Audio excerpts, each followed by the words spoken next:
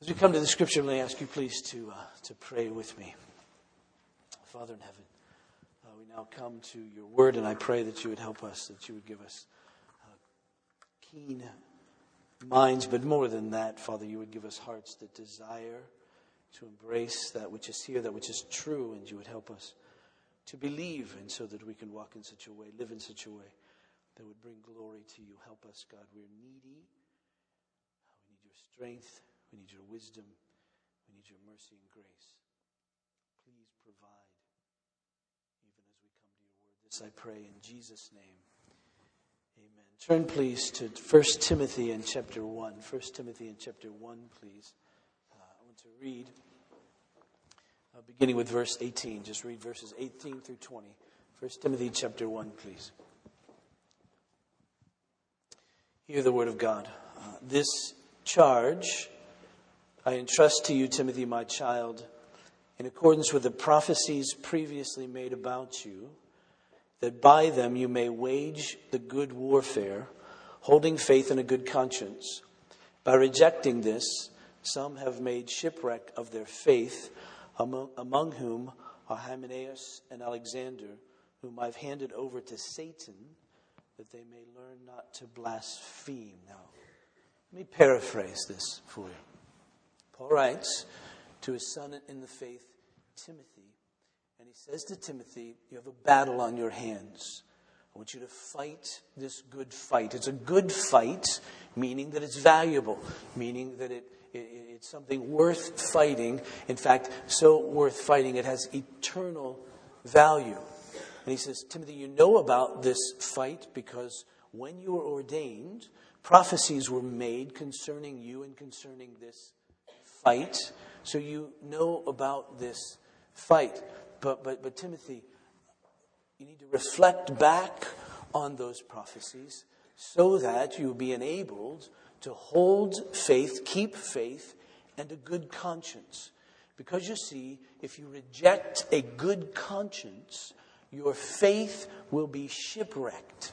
Just as it was with these two, Hymenaeus and Alexander, and they've been given over to Satan to teach them not to blaspheme. Not a warm fuzzy, but a very serious call to this young pastor, Timothy. You see, in the church, this charge for Timothy was to uphold the gospel, really. You remember that in chapter 3, Paul laid out, we talked about this a month or so ago, Paul laid out the purpose for which he was writing to them so that they would know, Timothy's church, he's the pastor of this church in Ephesus, that church would know how they're to conduct themselves in the household of God, that is the very dwelling place of God, the place where God dwells, and he is the Father, and we belong to him as his children, and follow him and obey him, and he provides for us and all of that. As the household of God, the church of the living God, called out by God to be his church of the living God. He said, and here's your calling to be a pillar and support of the truth. And so Timothy realizes that, the church realizes that what they're to be about here is to maintain, to guard, to preserve, to proclaim the gospel, the true gospel, the gospel that was handed down by the apostles, the gospels that was consistent with what Christ had done, the gospels that are consistent with Christ, what Christ taught, the gospels that are consistent with everything that was told about the Christ who was to come. That gospel, Paul says, that you're to maintain, you're to protect, to proclaim.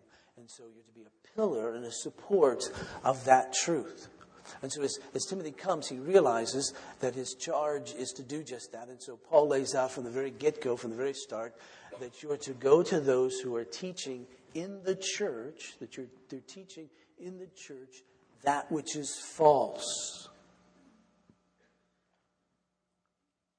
Now, it's always surprising to us, at least to me, in one sense, that we're teaching that which is false inside the church. You expect it outside the church. In fact, Paul lived in Ephesus, and there he was, as we've mentioned, in the shadow of this huge temple, one of the ancient 7 wonders of the world, this huge temple, this temple to the goddess Diana, this temple that supplied not only great religious fervor in Ephesus, but also great income because of the tourist industry, the pilgrims that would come to go to this temple and all that they would buy concerning the goddess Diana and all of that. And so it really fueled the whole place. So Paul was there in the shadow of this great temple, And so we would expect false teaching from outside the church, but Paul said, no. It's also on the inside as well.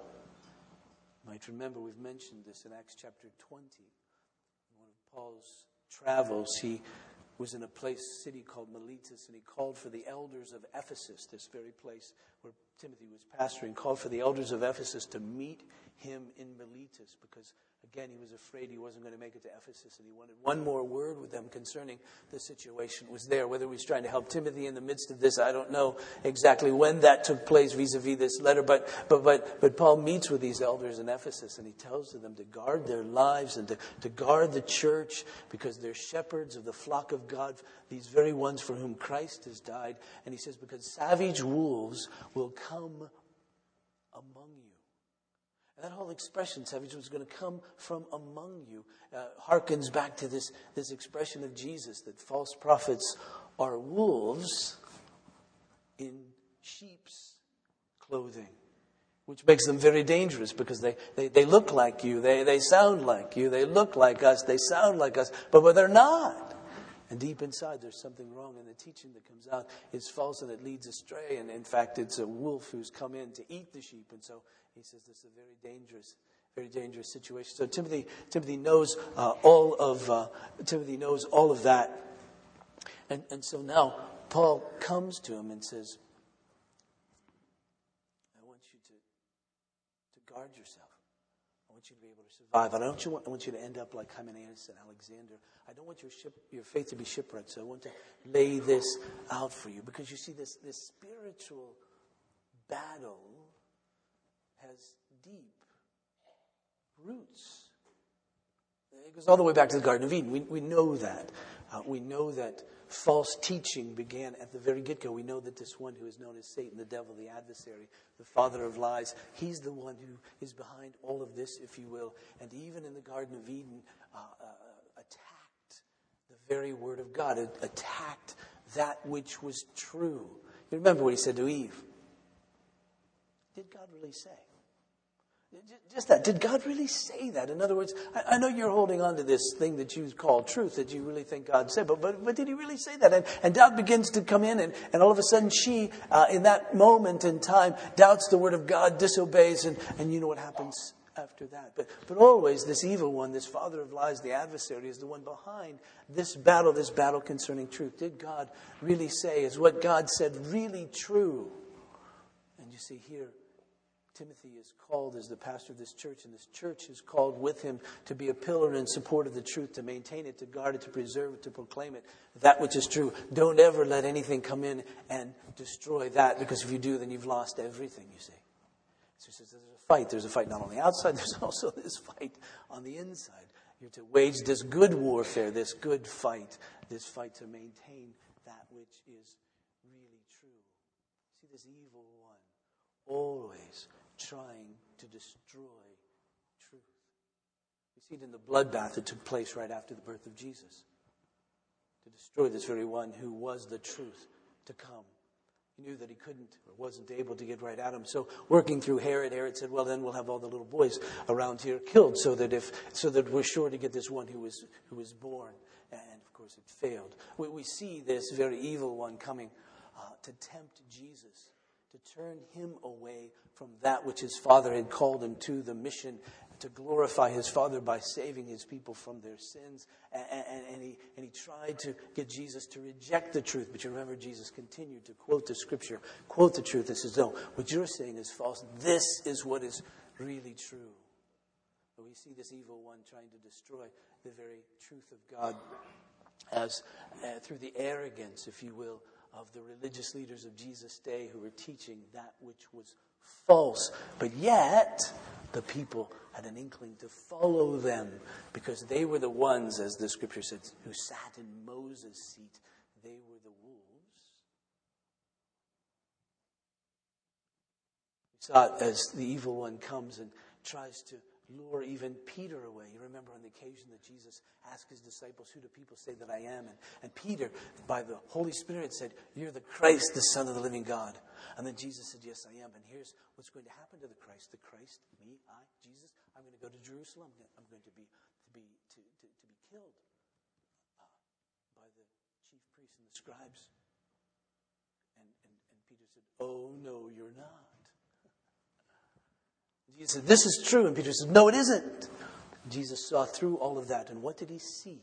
We know what he saw by what he said. He looked at Peter and said, get behind me, Satan. He said, I know that voice. That's the one, the liar, the evil one, the adversary, the one who's always been against that which is true. I know where you got that, Peter. Amazingly, just moments ago, you were speaking from the Holy Spirit, and now you're speaking from Satan himself. But he says, get behind me. We see it in the ones who were possessed by demons, and they would confront Jesus and confront the truth, and Jesus would cast them out. We see it even as the evil one comes into Judas to try to destroy this one who is the Christ. And we see it at the trial, and we see it at the crucifixion and all of that. And Jesus triumphs over this evil one by way of continually proclaiming and living out that which is true. He is the truth. And so we see the evil one continually coming against Jesus. When John, the apostle, was in glory seeing this great vision, numbers of visions really, we call it the revelation of Jesus Christ to the apostle John. He made note of the fact that this evil one, Revelation chapter 12, is filled with fury. Now that Christ has come, he's filled with fury because he realizes that his time is short. He realizes he hasn't much time. He realizes that he's doomed and all of that because of the work of Christ. And so John sees this and reports to us that he's filled with fury. And he's coming after, he says later on in chapter 12 of Revelation, those who obey the commandments and who follow the Lord Jesus. So the battle's still there. Now we know about this battle. We know that he's been defeated. We know that in Christ we're safe and secure and all of that. But still, the Lord allows this evil one to exist and to come against the world and even against us. And the design of God is that it strengthens us. The design of the evil one is that he tears us away, you see. And so Paul knows that, and he knows the place where Timothy is, and he knows not only is in Ephesus, and this place where this big temple exists and all of that, and the false teaching, but he knows he's in the church, and he knows the place that Timothy has as the pastor of this church, and he knows the place that the elders of Ephesus have as elders in this church, and he knows the church itself, and so he's telling Timothy, hold faith and a good conscience, lest your faith be shipwrecked.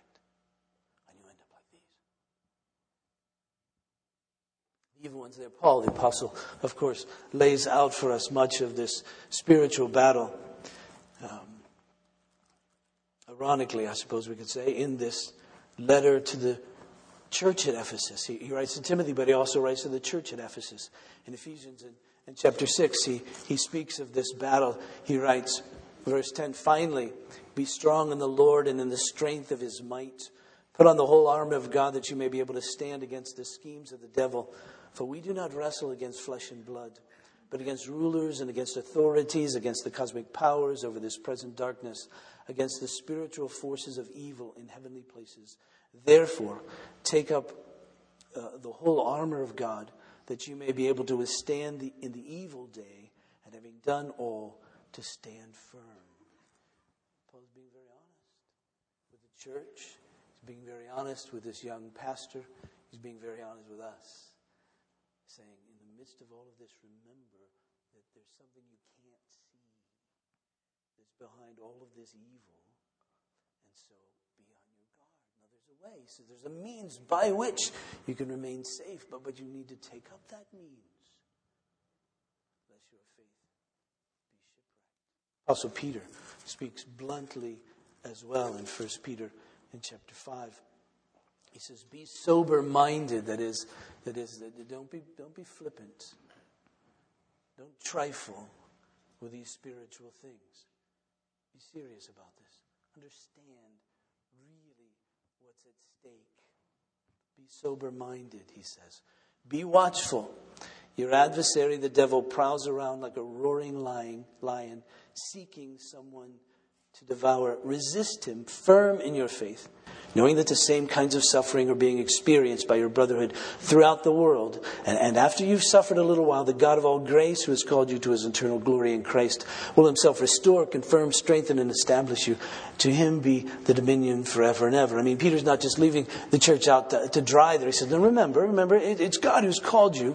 And he's the one who has dominion forever and ever. And realize, too, that this is just the experience of Christians, the evil one having certain sway with him and causing difficulty in life. So don't think your situation is unique, but still get it. Still understand what's behind all of this.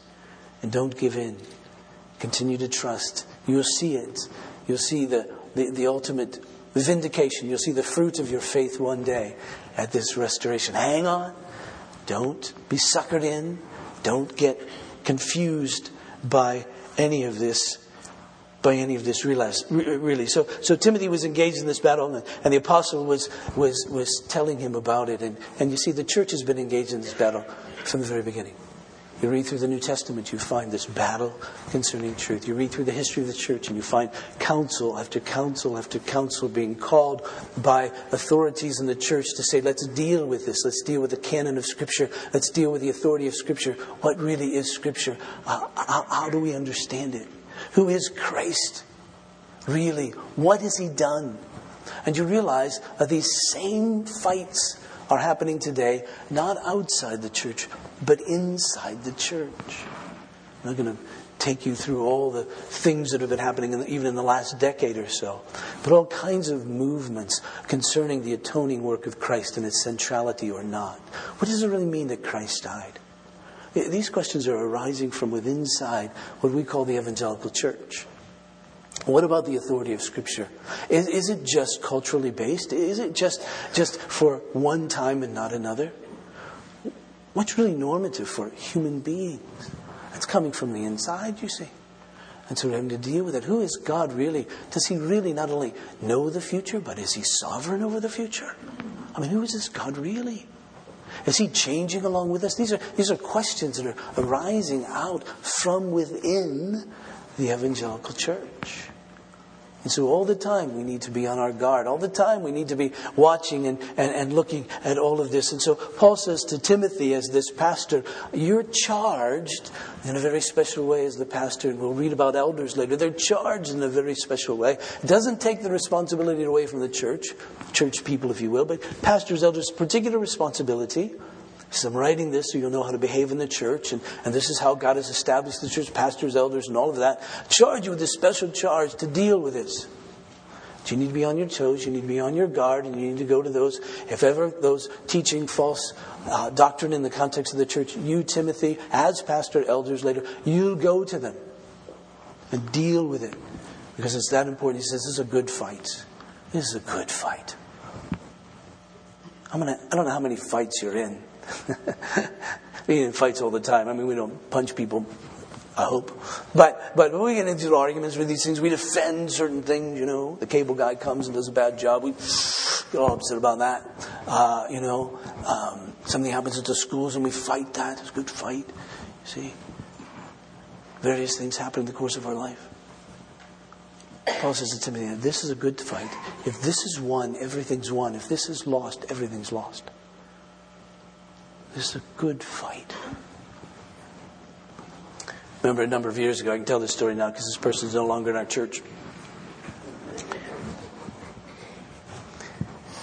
A long time ago. Although some of you may should I? Yeah, this is all right. You don't know this person. I was preaching and I made a flippant comment, as I'm wont to do.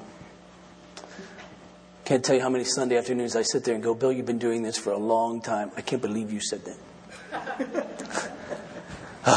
Although I take some comfort, Charles Spurgeon, great preacher in the 19th century in England, was once confronted by a woman after he had said something flippant in a sermon. And she said, Dr. Spurgeon, that was a flippant comment. You shouldn't have said that. You need more self-control. And he said, ma'am, if you knew what went through my head while I was preaching, you would know I exercise a great deal of self-control. But not enough, generally. Anyway, I made a flippant comment. It was about Ironically, it was about an NPR broadcast that I listen to all the time, and when I can. I really like the show, but I don't always agree with them.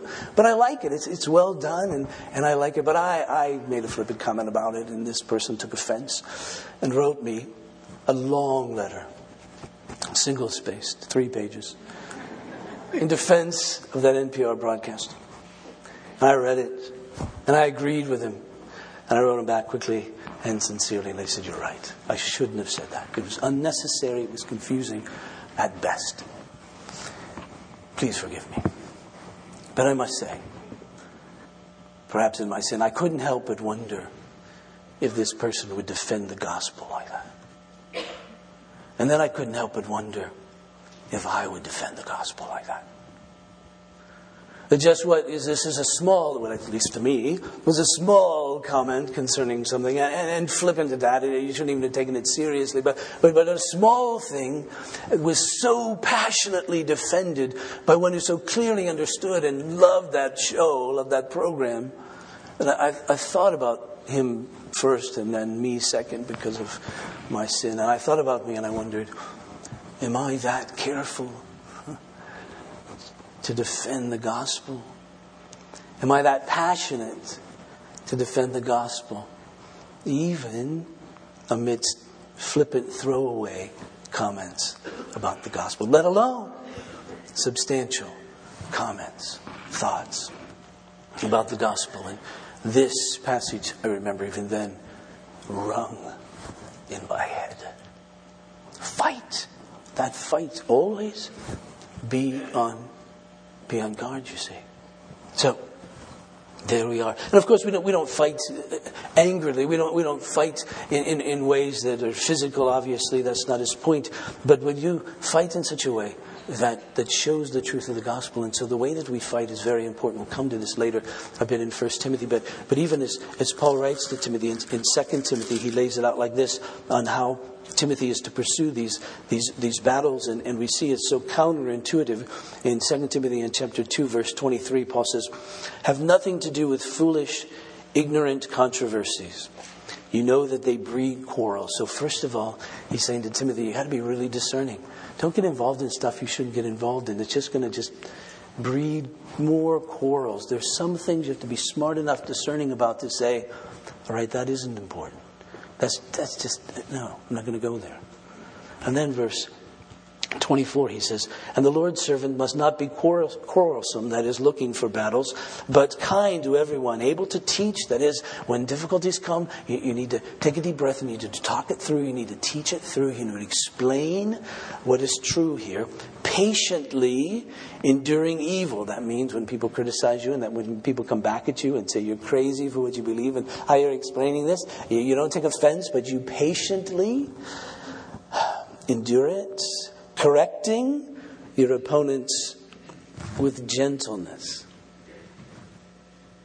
God may perhaps grant them repentance leading to a knowledge of the truth, and that they may escape from the snare of the devil after being captured by him to do his will. In other words, Timothy, what's at risk here is not your reputation. What's at risk here is not your ego. What's at risk here is not your stomach difficulties, your tension and all of that. That's not the point. The point is their souls. The point is thinking in such a way, acting in such a way, teaching in such a way, being patient in such a way, instructing in such a way, correcting in such a way, that they may yet come to repentance. So that's how he's to fight. That's what it means to take up this battle. Now notice, Paul says to him, he says, "This charge I entrust to you, Timothy, my child, in accordance with the prophecies previously made about you." Isn't that a curious statement? The prophecies previously, I'm kind of echoing, I don't know if you guys... Do you want to use this one? We could switch if we need to. The prophecies previously made about you. Interesting statement, because we don't know exactly what those prophecies were. We anticipate that what Paul is talking about is this, what we would call the ordination of Timothy to be pastor of the church. We use that language to ordain. It means to declare, to invest someone with this office as pastor. And so we suspect that's what Paul is talking about. In fact, in 1 Timothy in chapter 4, Paul makes mention of such a time. Verse 14, he says, "Do not neglect the gift you have, which was given you by prophecy when the council of elders laid their hands on you." So we know that there was a moment in time when something happened to Timothy, that the elders of the church took Timothy aside, laid their hands upon him, which means they set him apart, which means they recognized that God was calling him to this office. They set their hands upon him as the approval of the church and the approval of God upon him to be pastor, this sense of ordination. So Paul said there was something that was conferred to you, a gift, if you will, during that point in time. In fact, in 2 Timothy in chapter 1, Paul lays it out like this, verse 6. He says, "For this reason, I remind you to fan into flame the gift of God, which is in you through the laying on of my hands. For God gave us a spirit not of fear, but of power and love and self-control." So obviously Timothy had this experience, this time of being set apart from the church. So Paul said, during that time, prophecies, that is, words from God concerning what you are about to do as the pastor at Ephesus, and concerning your life, perhaps, were made about you at that time. Now, what I want you to do, Timothy, is to remember that moment. Because there will be times when you'll think that you're about to be consumed by this work. There'll be times when you'll be so discouraged that you'll think that you've never been called to this office, to this place of being a pastor. So, but I want you to remember back on that day. That's why, for instance, wedding ceremonies are important for husbands and wives. It's good to be able to go back and to think, oh, I remember there was a day that she said she loved me. Oh yeah, there was a day when I said I loved her. And there was a day when she said she'd love me till she died. And there was a day when I said I would do that too. It's important to have those moments. And so Paul says to Timothy, I want you to remember that moment. What was said about you by elders of the church, even by Paul himself, the apostle. I want you to remember that moment. That'll give you courage. That will give you strength. Because this is an overwhelming task. I've been a participant in and present in the ordinations of many, many young men over the years in ministry. And never an ordination goes by that I don't at some point weep. Especially the older I get. Because I know what's going to happen in their lives. And I know what's at stake. And I know, if they're conscientious at all, the burdens that they will have and feel. The old dead Scotsman, and I often lay this on these young men, just because that's the kind of guy I am, at their ordinations. Robert Murray McShane, Scotsman, died a century or two ago, was preaching the ordination of a young man, and he said this. He says, "The want of ministerial success is a tremendous circumstance never to be contemplated without horror." Now let me explain that. The want of ministerial success. By that he meant is the lack of success in the calling to which you've been called. And by success he doesn't mean the kind of worldly success and all of that. He means success in being able to proclaim accurately the gospel and to see people come to faith in Christ and to enable them as a pastor to help them to persevere to the end. He says that lack of success, thinking about not being able to proclaim the gospel well, not seeing people come to faith, not seeing people persevere in their faith as their pastor, you can only think of that and with cold chills, with fear, because you know what's at stake, because you know that if the gospel isn't proclaimed rightly, people don't come to faith. And you know, if people don't come to faith, and people don't persevere in their faith, you know what happens. I remember as a young pastor, I was talking to an older pastor at that time. He was probably younger than I am now, but he was old. And formulating all my ideas and all that sort of thing about the life that was ahead of me, I said to him, "What's your goal as a pastor?" I had a bunch of them. I mean, I had list after list after list, and ways to get there. And he said to me, after some reflection, as if he hadn't really thought about that, he said, "When I get to heaven, I want to see all my people there." I said, "Rats, I was going to write a book."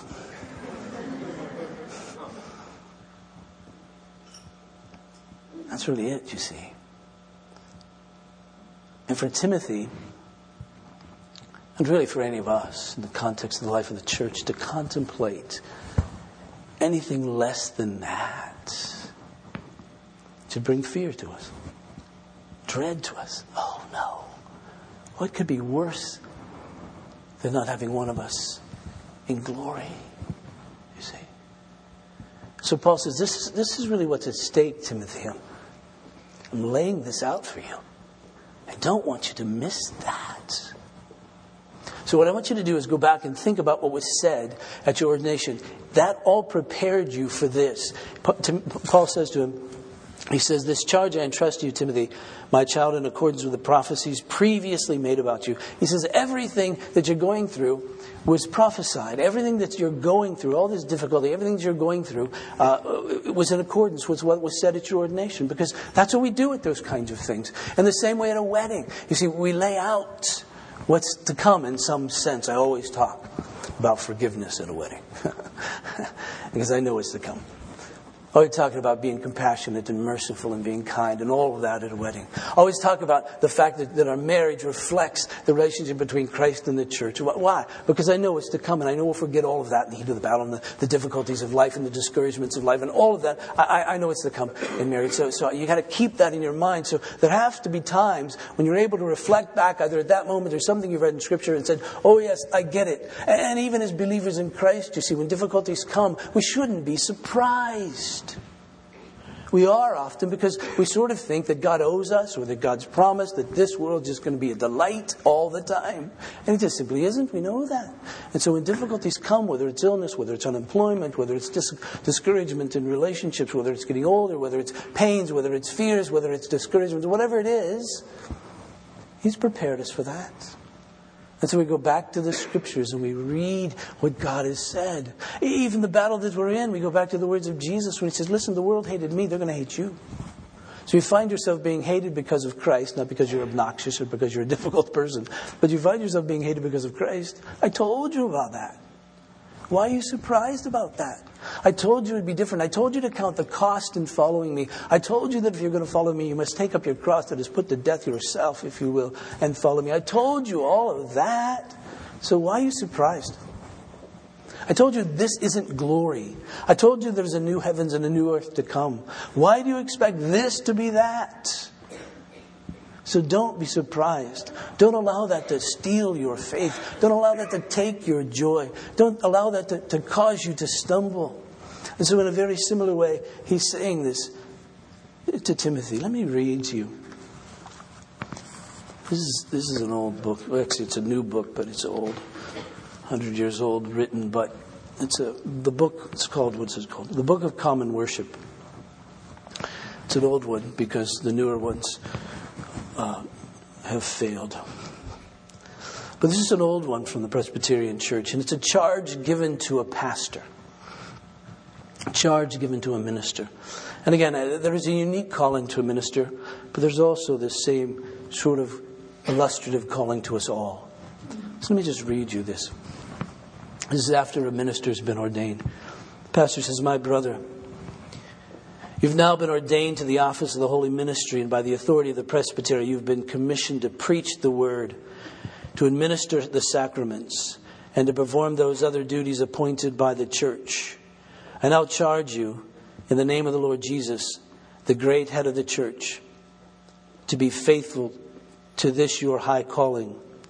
I exhort you in the name of the Lord Jesus Christ, that you may have in remembrance into how high a dignity and to how weighty an office you have been set apart, that is to say, to be a messenger, watchman, and steward of the Lord, to teach and to admonish, to feed and provide for the Lord's flock, to seek for Christ's sheep that are dispersed abroad, and for His children who are in the midst of this evil world, that they may be saved through Christ forever.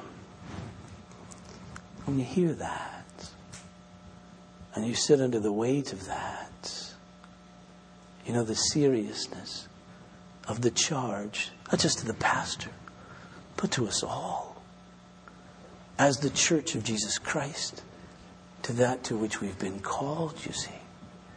And we realize that really the souls of human beings, in some sense, we know the sovereignty of God. We know the working of the Holy Spirit. All of that predates all that we do. But yet still we know the responsibility to which we're called as the Church of Jesus Christ. We know that the souls of human beings rest, in some sense, on our faithfulness. And we mustn't miss that. Charge goes on, have always, therefore, in remembrance, that is, keep remembering these things, how great a treasure is committed to your charge.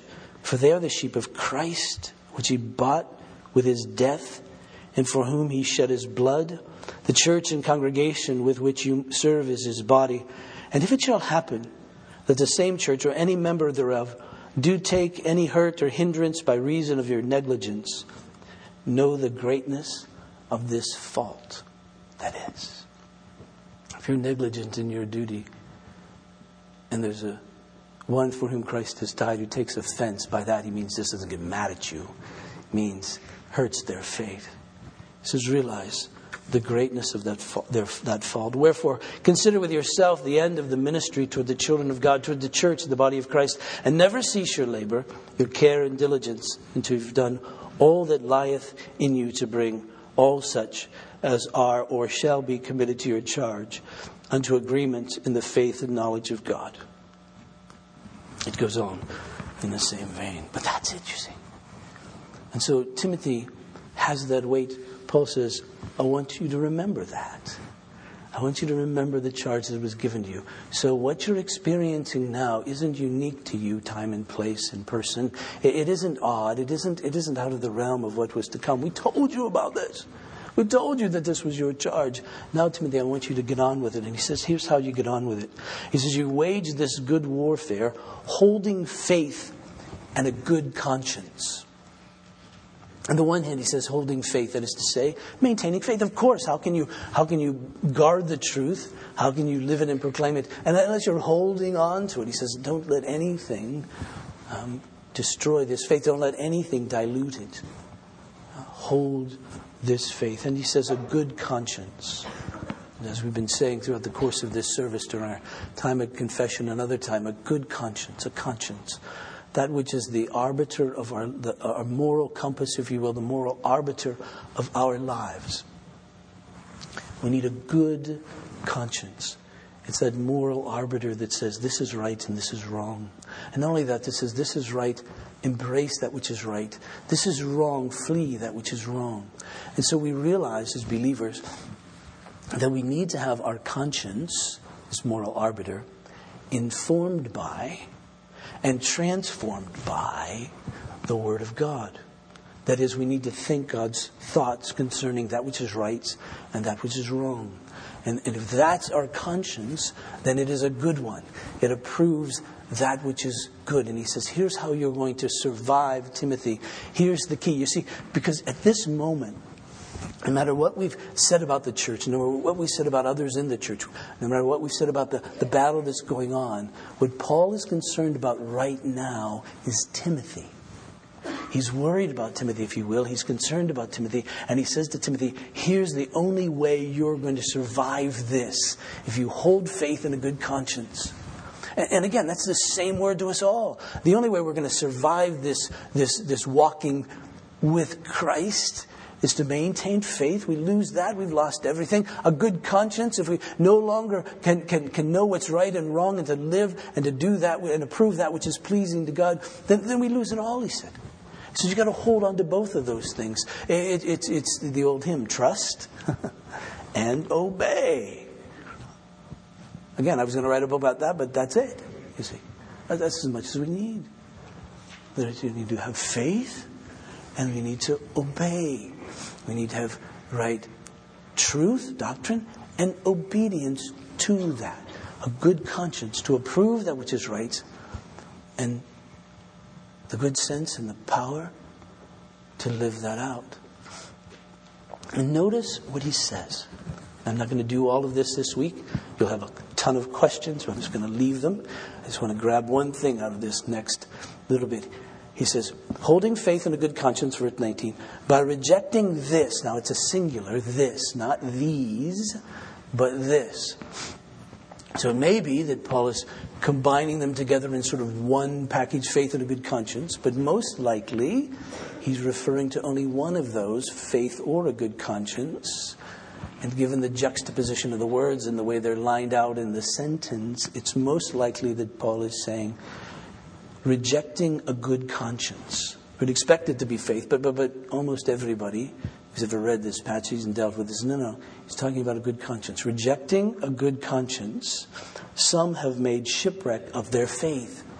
It would sound funny to say, rejecting faith, some have made shipwreck of their faith.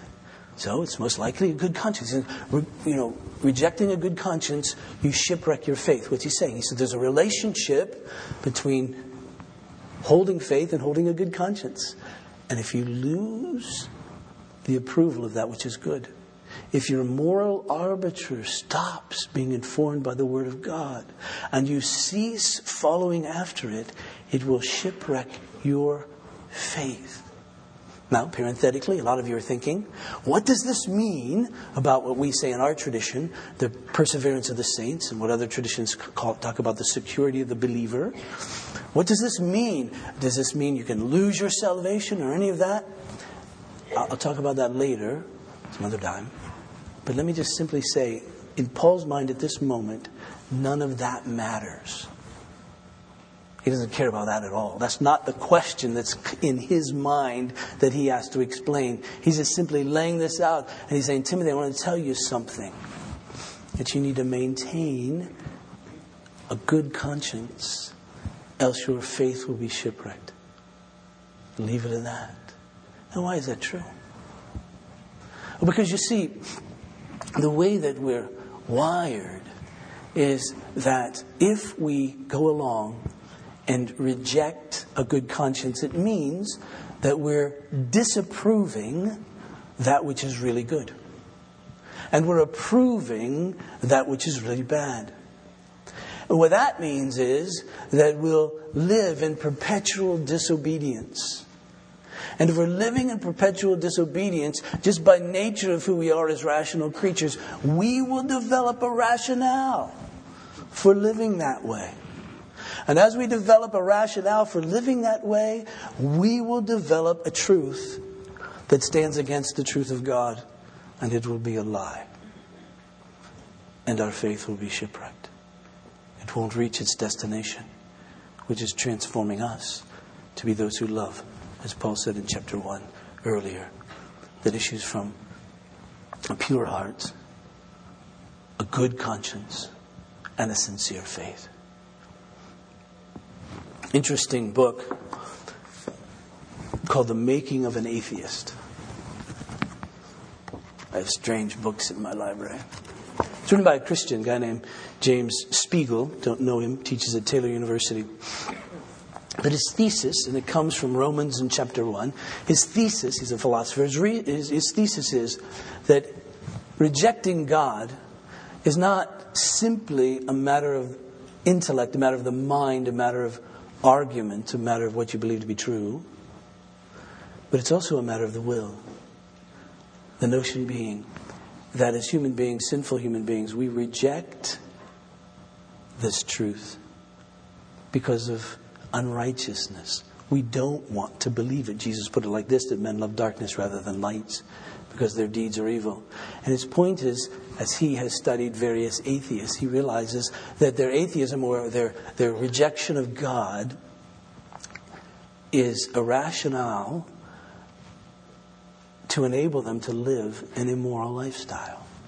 I'll let you read the book if you want and see if it's credible in terms of his research. He quotes a number of those who do not believe in God. One philosopher puts it like this. This is a philosopher named Thomas Nagel. He said, I want atheism to be true, and am made uneasy by the fact that some of the most intelligent and well-informed people I know are religious believers. It isn't just that I don't believe in God and naturally hope that I'm right about my belief. It's that I hope there is no God. I don't want there to be a God. I don't want the universe to be like that. Where does that come from? Not just from argumentation, but it comes from this heart desire.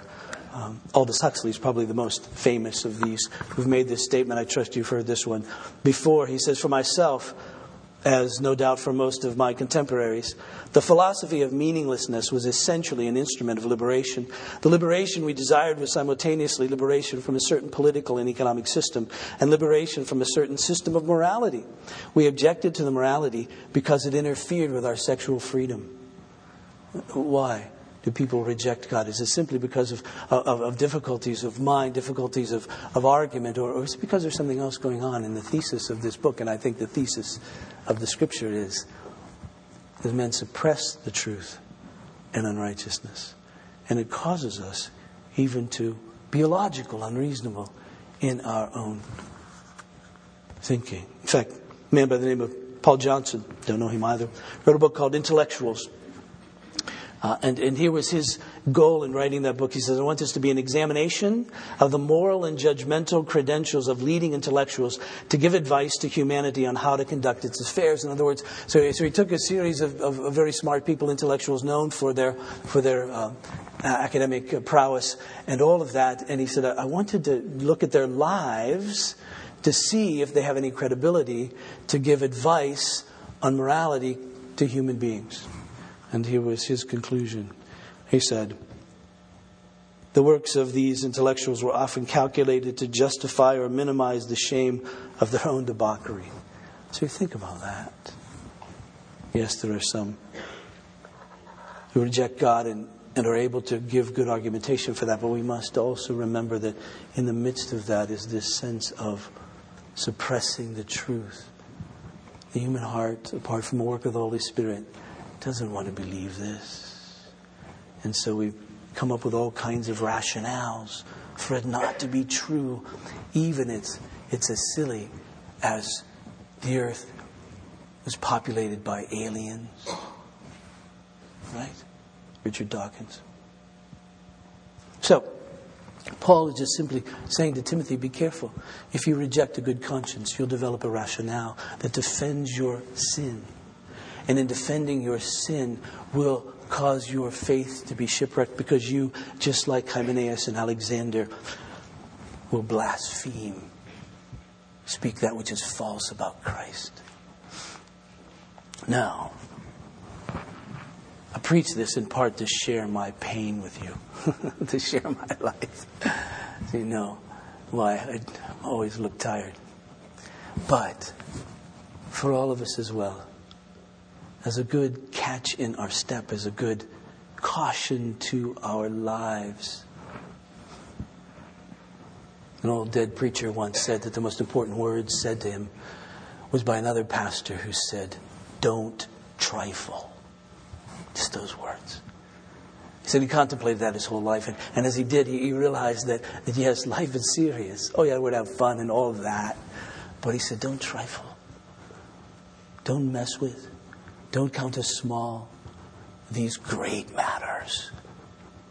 And don't get your priorities upset. Don't get your priorities wrong here. Understand the good fight and the good fight to maintain truth, the good fight to maintain faith. And you need to do that by continually approving that which is good. You see, we mustn't let down our guards. We must continue to approve that which is good. That's why I said at our confession time, the confession helps cleanse the conscience and helps keep our conscience good, because it forces us to rethink. It forces us to say, no, this is what's good. What God has said is what's good. And even though my life may be out of sync with that, what I need to do is not make a rationale for my sin, but to admit it and to say, yes, that's sin. This is true. I'm going to affirm this is right. And I'm going to admit that is sin. Now, what gives us the strength to do that is because we know Christ. Because we know that He died to take the penalty of that sin. And so we say, oh, yes, I don't have to excuse it.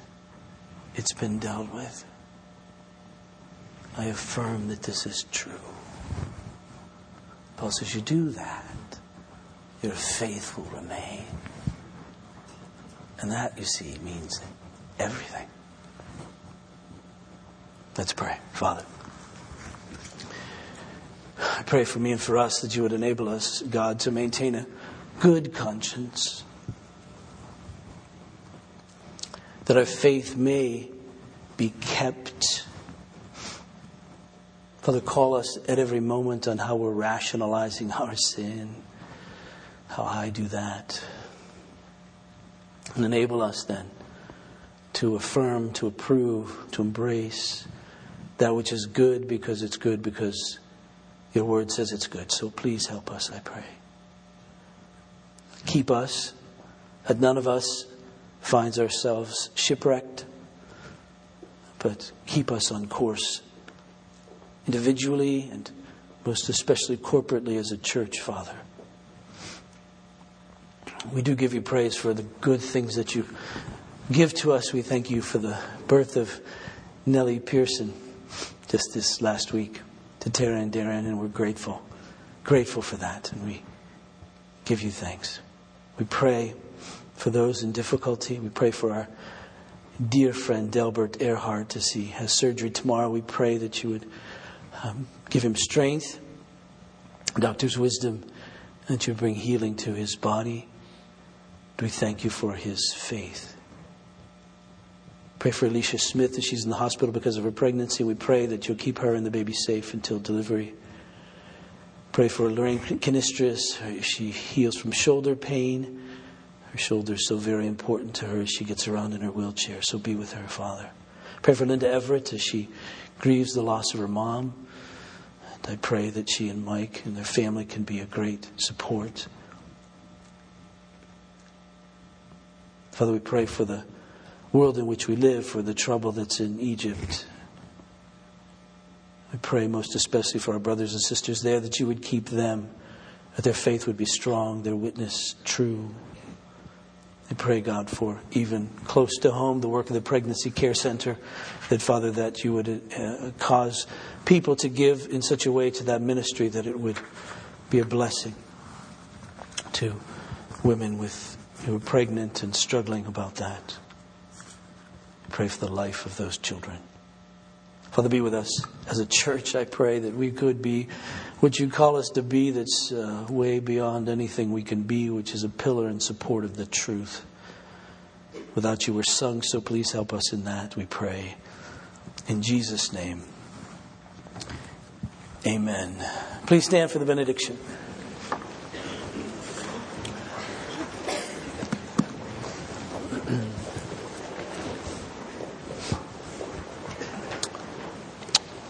Please receive this as God's benediction. And now may the God of peace be brought again from the dead, our Lord Jesus, that great shepherd of the sheep, through the blood of the eternal covenant, equip you with every good thing for doing his will, working in us that which is well-pleasing in his sight, all through Jesus Christ our Lord. And together let us sing.